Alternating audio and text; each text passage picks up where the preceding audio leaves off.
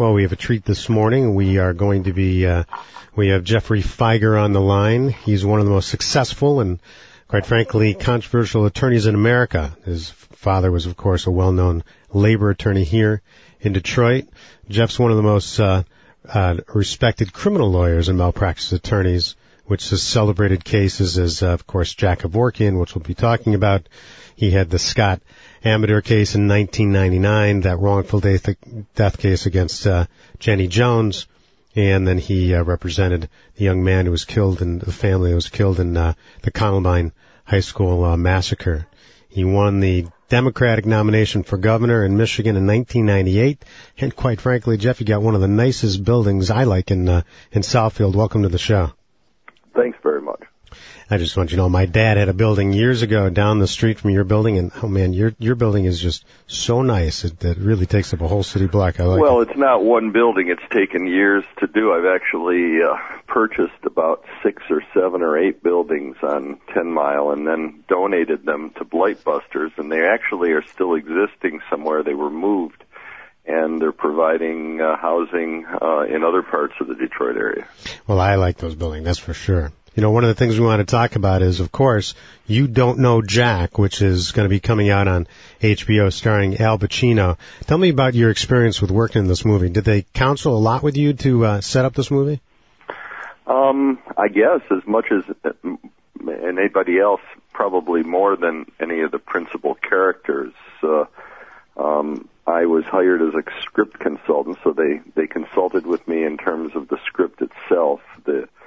The reason they were able to get so many really great and talented actors and directors, Barry Levinson won the Academy for Rain Man and was the director, Al Pacino, Susan Sarandon, Brenda Vaccaro, John Goodman, Danny Houston plays me, is because the script is just a magnificent work of art, and it stands alone, and that's how they were able to get such great people, because they don't pay competitively. In other words, HBO doesn't pay what feature films pay, but then again, they don't spare any expenses in terms of the production. It's a beautiful, it's made, nobody should get the idea it's a made-for-TV movie. It's not. It's a theatrical production. It's being played on HBO. In Europe, it will be played in theaters, and then it'll be released on DVD. And I saw it in completion on Thursday at the premiere in New York, and I have to say, it's a very, very compelling movie. How did you like Danny Houston's portrayal of you? Well, what I once said this to Ben Bradley was asked how he liked Jason Robards' portrayal of him in All the President's Men, and he said, I was great. I said I couldn't get away with that, but Danny Houston is a very good Jeff Fieger. Well, you know, you're also involved in obviously the lawsuit against the writer in Hurt Locker, a lawsuit on behalf of Master Sergeant Geoffrey Fieger filed a federal lawsuit. What's going on with that? Well, that's pending in the federal court in New Jersey, and that's just out and out as far as I'm concerned. In the law, we call it appropriation, but it's really stealing someone's identity for profit. And that's exactly what the writer and the producers did in the Hurt Locker. They embedded themselves with Sergeant Sarver's unit. The screenwriter wrote an article for Playboy. Anybody who cares to read it would understand, if they also saw the movie, that they're identical. And the only thing that's different in the movie is that he changes the name of Sergeant Sarver to Will James. But other than that, it's the same person. Did they acknowledge it at all? Did they say that, yes, he was involved? Well, no, they've been caught. They did. I mean, you can't not... nobody with any common sense or any intellectual honesty at all could read the Playboy article, which is where the article appeared first in 2005, and then not realize that the Hurt Locker is exactly the same as the article. So they say that for the press, and but this is all stuff. They can never go to trial with that case. I'm not posturing. I'm just saying I wouldn't have taken that case if you know, it's not somebody coming out of the woodwork saying, well, gee, that sounds like me. I was in Iraq at the same time. I defused bombs. That isn't the case here. This is the screenwriter. He was with Sarver. He wrote about Sarver. He wrote an article which is identical to the screenplay of the Hurt Locker, and he's the writer of the Hurt Locker. You know, Jeff, but you take on cases like that. I mean, let's face it, whether they are controversial or not, I mean, you really have a history of when you see something and you see a wrong. I mean, listen, I've followed your career for years. You take it on, whether it's in Columbine or whether it is something, you know, people can say about Jack Kevorkian now, but when you took that on back then, you know, nobody had the guts to take on the system like that. I mean, that's they really were afraid. Most lawyers were afraid. All the lawyers that Jack had gone to, and I wasn't the first lawyer he had gone to, was afraid of what it would do to their practice, what the authorities would do to them. I just saw it as a civil rights issue. You know, Jack is quoted as saying, "I always felt my career and everything was a failure, and it may be," Kevorkian said, "but I feel successful now because of the freedom I have to do what I want to do, and you helped him do that." Did you guys have discussions like that? Basically, that's sort of what the movie's about. Ultimately, Jack always did engineer his own failures. He could have been a very successful person in a lot of different endeavors. He's very, very bright, and he kind of undermined even his own success in the issue he was proselytizing by in the end representing himself. But that's what I don't want to give away the movie, but that's the movie.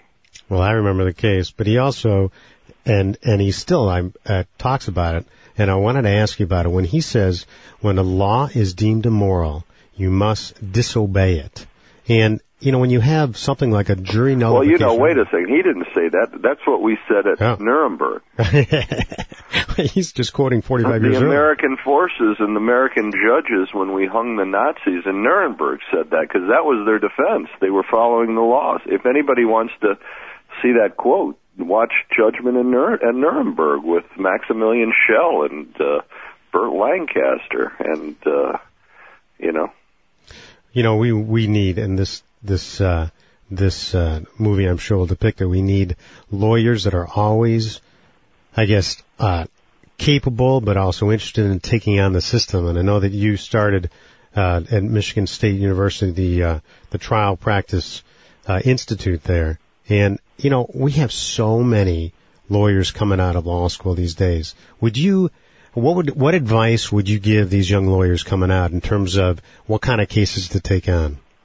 Well, first of all, they don't get a choice. Unfortunately, most young lawyers don't get a choice. They have to take the cases that come to them or where they work.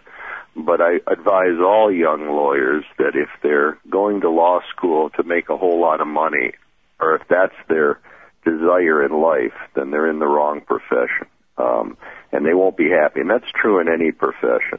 And also, it wouldn't hurt young lawyers to go work for the public defender's office. It wouldn't hurt young lawyers to take criminal appointments. But when I hear these young lawyers competing to go work at these corporate law firms who put them in a box and work on a pyramid scheme so that they make these young lawyers work 2,500 hours and no trial to experience. Support the corporations, that's disappointing to me. And frankly, most of those young lawyers end up dropping out of the practice. They find it very disappointing. Plus, they don't get any trial experience too for all that hard work they're going to put in there. No, they don't get anything. They're just they're cogs in a wheel. Well, Bolts Jeff, in a wheel. I agree with a lot of what you say. I don't always agree with everything you say, but I agree that young lawyers coming out definitely should be careful where they start off with. But it doesn't matter what you make when you're coming out; it's the experience you get, and you always should love what you want, what you're doing. If you love what you do, you'll be successful, and that's true if you're a plumber, if you're a gardener, if you're a garbage collector, if you're a lawyer. If you don't love what you do, you shouldn't be doing it. And unfortunately, most of the people who go to law school, at least from my perspective, just went to law school for the wrong reasons. Well, it's obviously you love what you do. Everybody, I would encourage you to see You Don't Know Jack. I wish I had an early screening of that, but I will be watching that coming out next week on HBO. Jeff, thanks for coming back. Hope to have you back. Thanks very much. Bye-bye. That was Jeff Fieger. You know, Jeff, he is, if nothing else, you obviously can tell, not just through his work in law, whether you like him or not, whether you think he is abrasive or not, he loves what he does. And, you know, whether you have kids, just like I have kids, or whether you don't have any kids, but you are working in this economy here in Michigan, I don't care if you're a lawyer or not. You gotta like what you do. I don't care if you start off with an internship, you start off not getting paid, you come out of law school, you want to represent people. It is a great idea to do what you love no matter what you're getting paid, at least in the beginning, especially when you're young. And I would recommend any of the lawyers coming out of school, and I would absolutely agree with what Geoffrey Fieger was saying on it, is you go get a job in the prosecutor's office for low pay, or the public defender for little pay, where you take court appointments, because that's how you learn not only the system, that's how you are able to figure out what area of law you want, how to represent people's rights, how to protect your own professional interest in what you want to do, because that's how you get your own type of ethics and morals, is from working with the people, not sitting into a cubicle somewhere like he was talking about in corporate America and not ever seeing the light of day or even a client. So I think it's good advice. We're going to take a short break. If you have anything you want to talk about, especially with commenting on with Geoffrey Fieger, call us at 248-851-1270. This is Weinberg on the Law. Have you or a loved one been arrested or charged with a crime? Do you want to stay out of jail and try to keep your record clean? Then you need the attorneys from Weinberg Law at 1-800-7100-LAW. And if you call right now, they can qualify you for a payment plan designed just for you. That's right, an affordable top criminal law firm. Call 1-800-7100-LAW. Stay out of jail, keep your record clean, and qualify for payment plans. Call now, 1-800-710-0529. That's 1-800-7100-LAW.